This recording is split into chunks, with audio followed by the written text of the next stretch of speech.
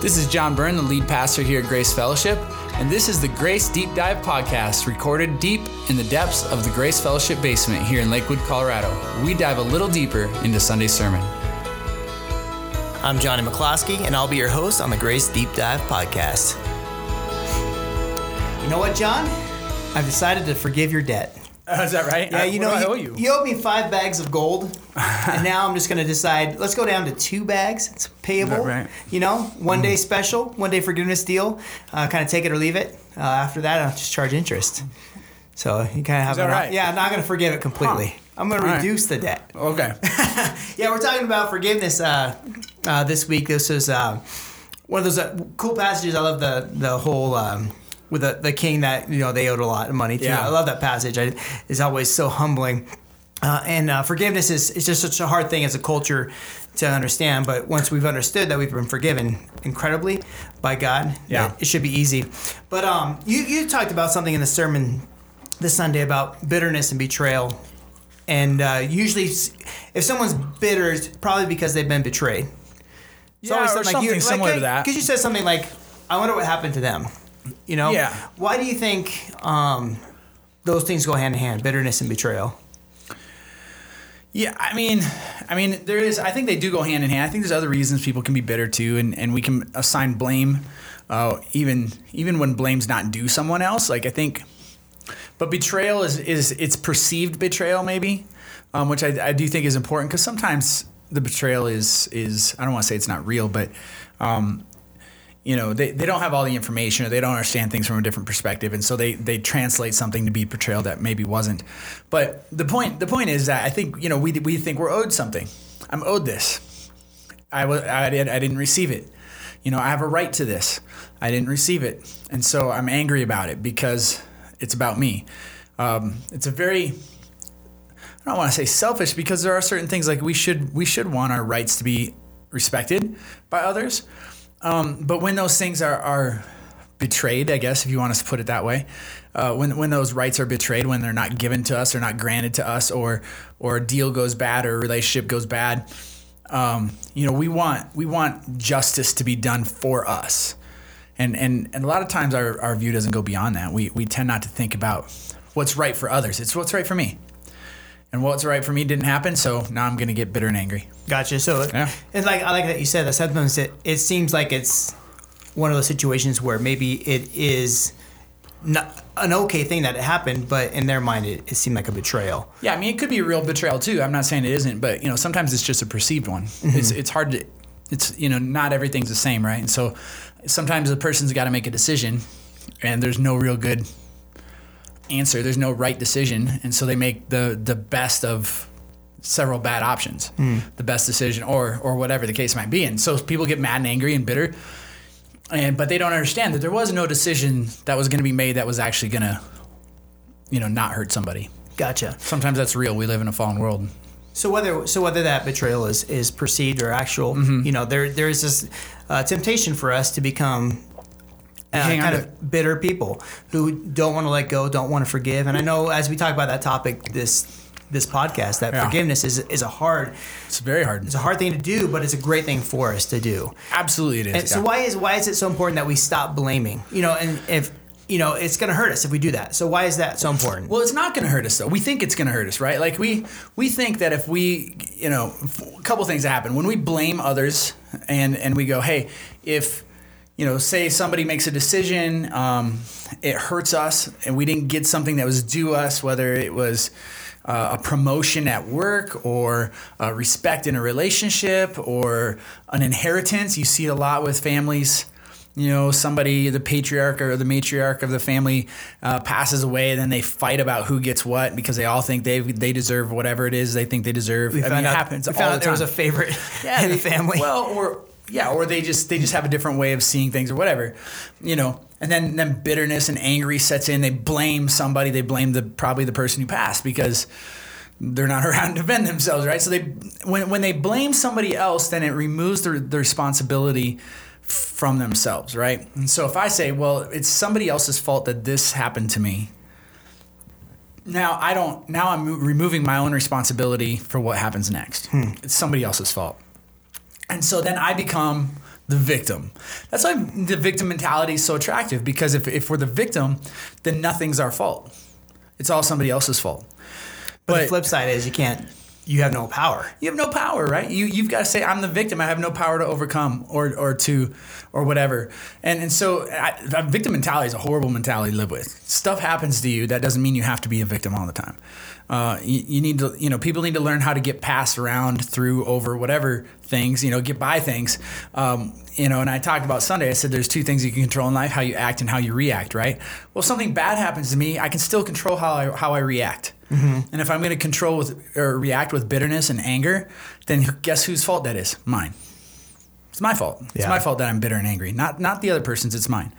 So they may have instigated it. Oh, sure, but I'm still responsible for how I react, right? And there's something empowering about that. Absolutely. To be able to wake up every day and go, you know what, the world's going to throw a lot at me today. Yeah. And I'm still in control. Is what it is. Reality is what it is. You can sit here and say everything's somebody else's fault. It's God's fault. That's a favorite one, right? Yeah, I was going to ask you about that in a second. Yeah. God, why did God allow this to happen to me? Why did God take away this? Why did whatever? We blame God. Mm-hmm. And can I just be honest with you? If it wasn't for God, it would be much worse. Yeah, that's true. Yeah. So I was going to ask you, since you brought that up, why? Because obviously God allows certain things to happen. So can't we blame him, John? Yeah, sure. You can blame whoever you want. That's not the answer I was looking for, John. It's not. Yes, you can blame God, I guess. But really, like you said, but the cool thing, like you said too, is when you said how we act and how we react. Yeah.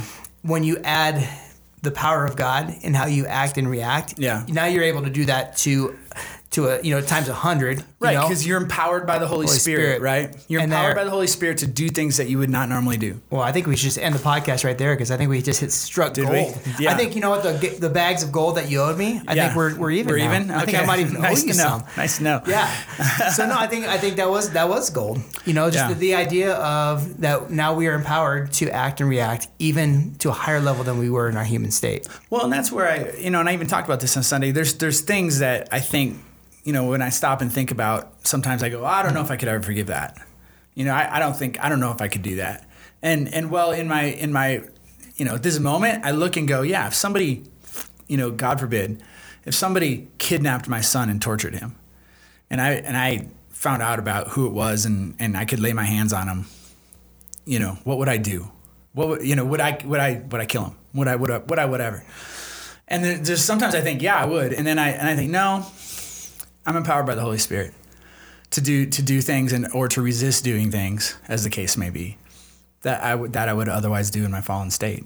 But I've been given new life. I've been changed by the Holy Spirit, and I really believe the Holy Spirit would work in that.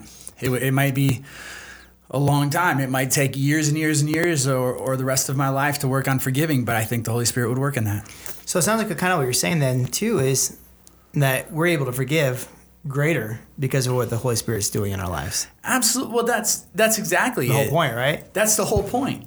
Is we can't. People run around and I even had different people talk to me on Sunday about there's things that in people's past that hurt, and you could tell it. I could look, even when I was preaching, I could look around the room and you can see people's faces. You can see how they're reacting. And you could see there's hurt. There's a lot of people thinking about things that they've had a hard time forgiving. And I know that, and I knew that before the sermon. I knew it was going to bring up some things. Oh, everybody has stuff. Yeah, everybody has some significant hurts or betrayals in their life, and dealing with those is hard. And then to say, now forgive it. What? You want me to do what? Yeah. But that person, or God let, or whatever, right? We blame immediately. And it's like, right. So you can either choose to live a life that's bitter and angry about whatever it is. I'm not saying it's unimportant. I'm not saying it's not significant. It's very well significant. An injustice was done. Mm-hmm. You have a just cause in demanding payback. You have a just cause in saying my rights were not respected, my rights were ignored, whatever the case might be, right? Like, you have a just cause in all of that. You're just in that. And you can hang on to it.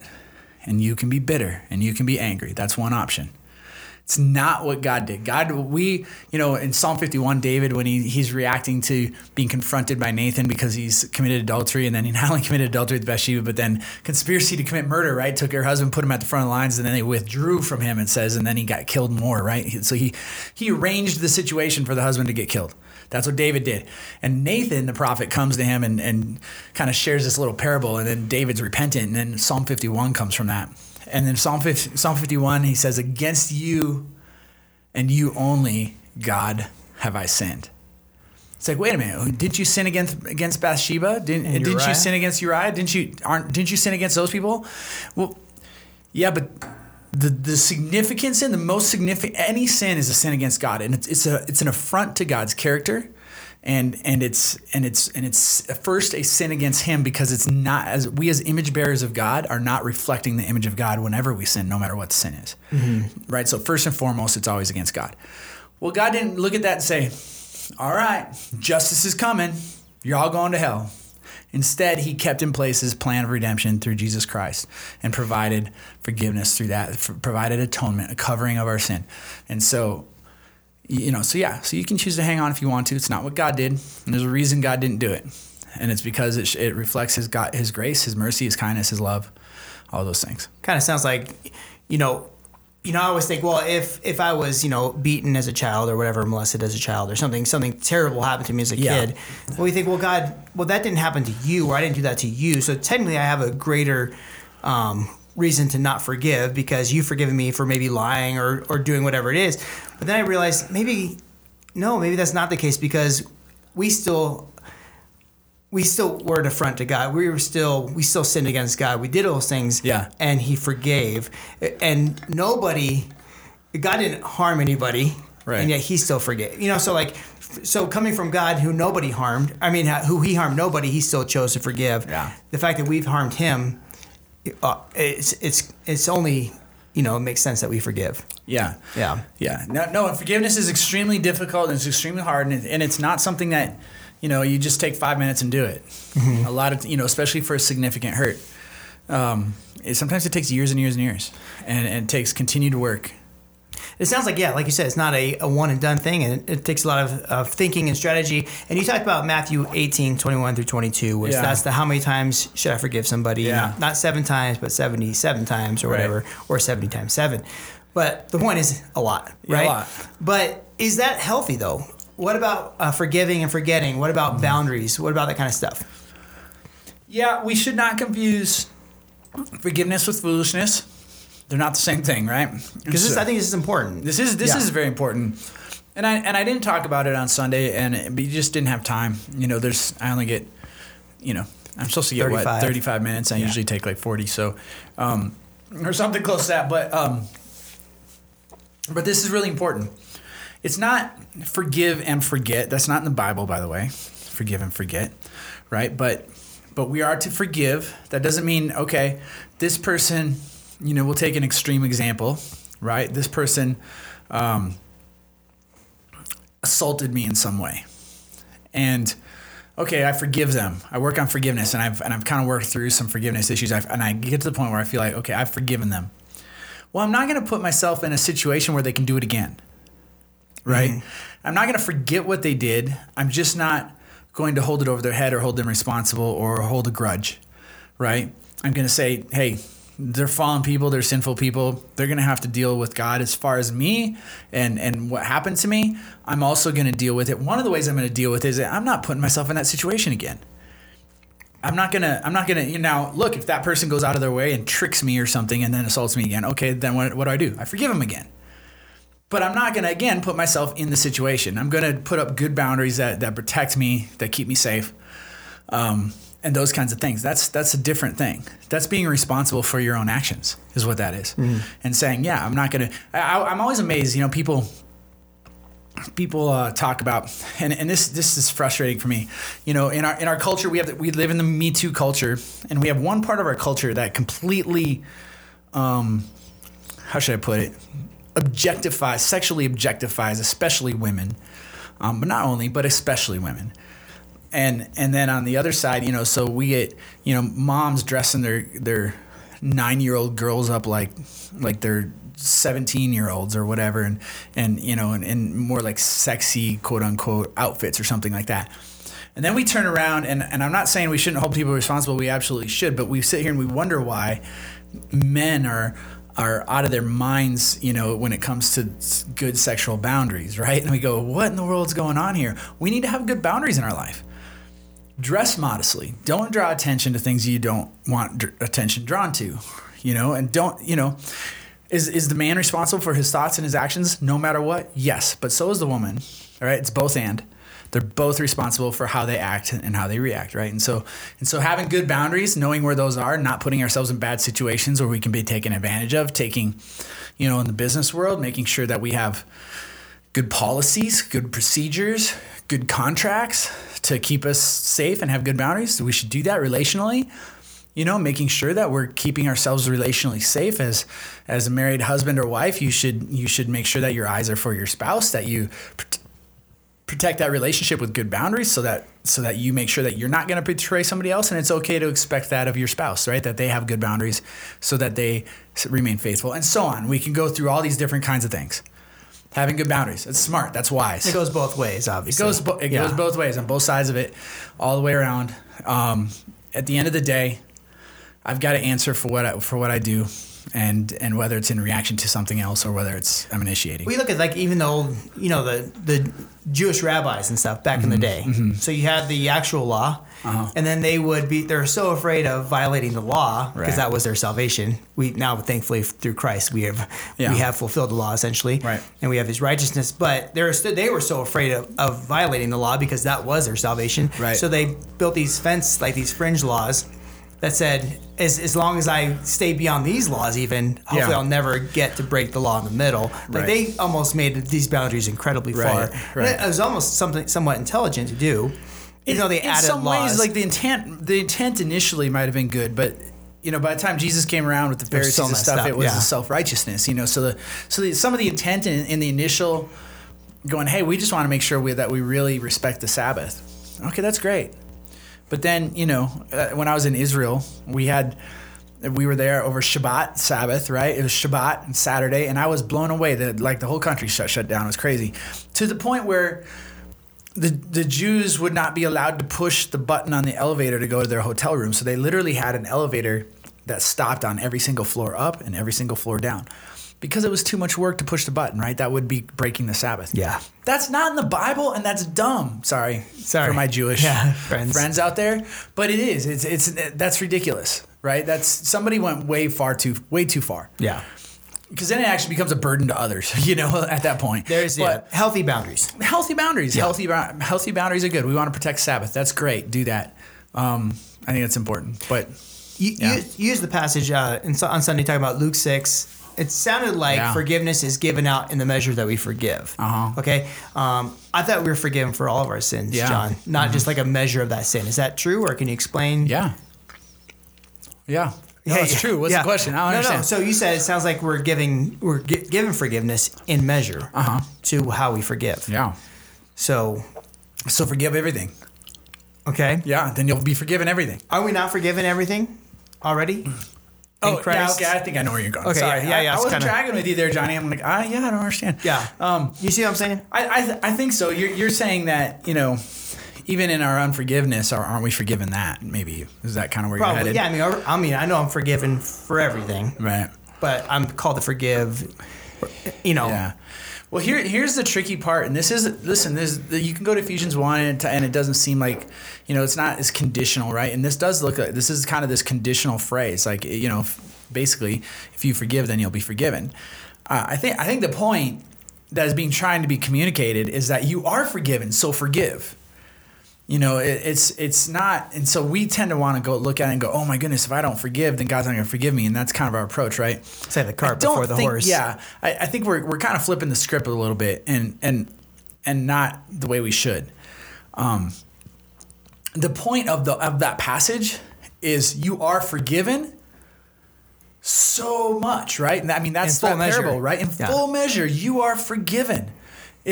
No, that's not. Yeah, but anyways, you are forgiven in full measure of everything. So go forgive. In full measure. In full measure. So does that mean I need to forgive you the 5 gold bags of gold to 0? Yeah, that's right.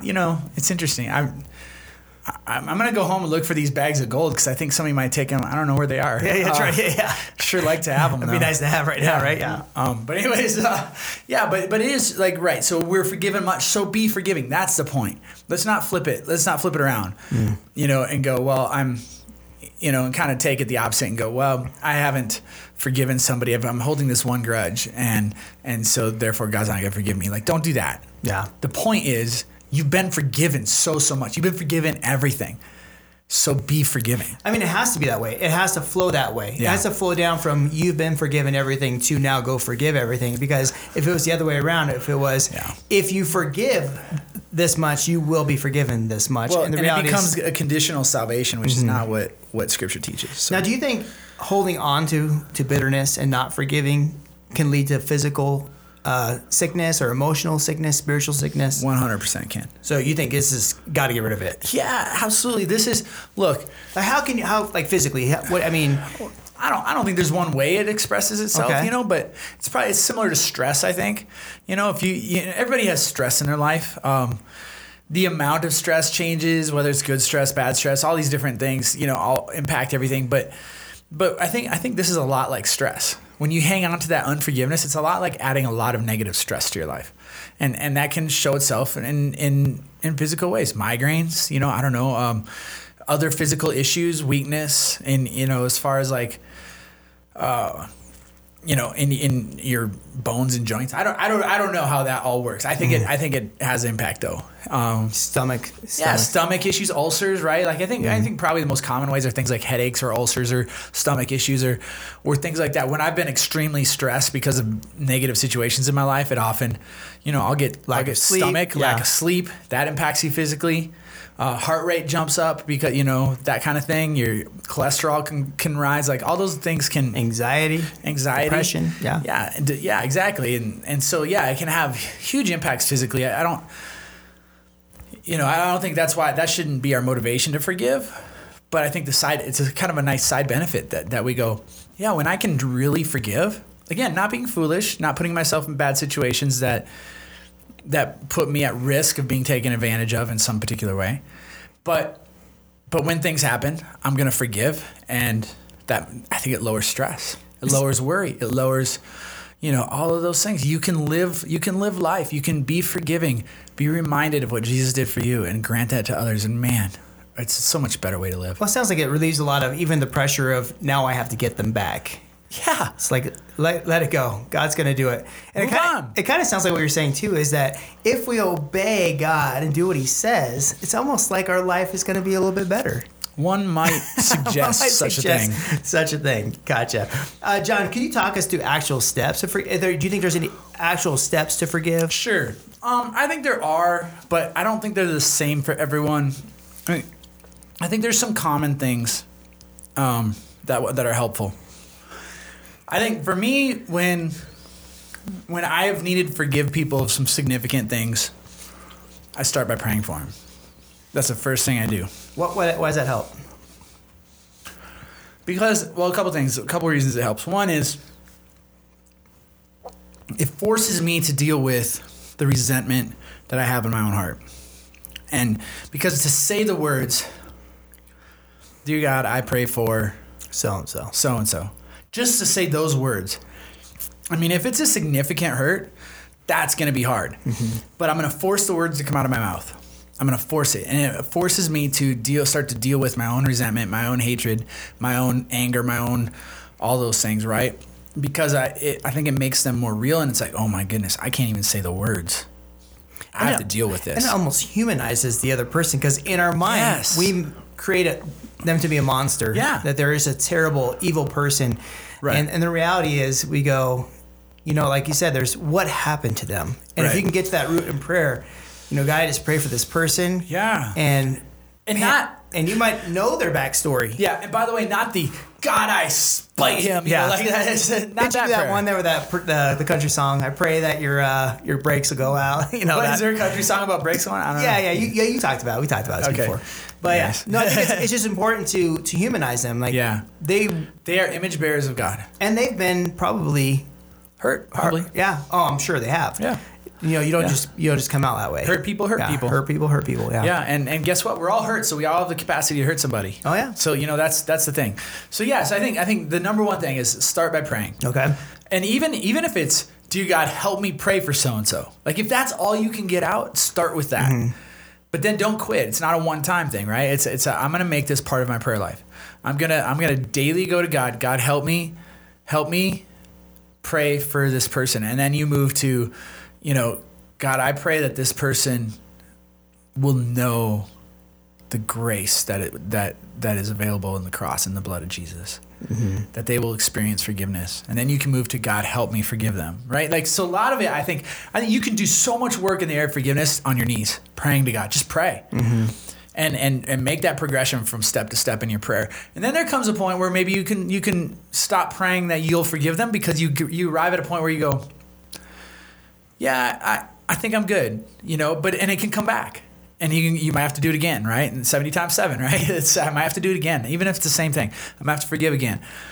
And I might have to work on that for a long time, depending on what kind of hurt it was. Like, somebody took your parking space. If you can't get over that, man, then we got other issues, right? But or you just got like there's something going on. It's something else. It's not the parking space. Yeah, there's something else. But if you've been abused, if you've been taken advantage of in a significant way in a relationship, it's divorce, it's sexual assault, it's a gigantic business deal, it's a betrayal in a relationship, whatever it is, somebody undercut your promotion at work, which is bad, but it's annoying. Yeah, it's annoying. Sure. It's frustrating. You can get mad at it, but not as bad as some of these other things. But it's still more significant. So if you can get through some of, you just got to start praying, and sometimes those things take time, and sometimes they have long-lasting effects, and sometimes you have to deal with the consequences of that betrayal for years and years to come. Mm. And that's why when those consequences come up, you have to work through that forgiveness again. You just keep going at it. You don't tell them unless they ask. Don't tell them. You don't have to go, hey, I forgive you. Yeah. For what?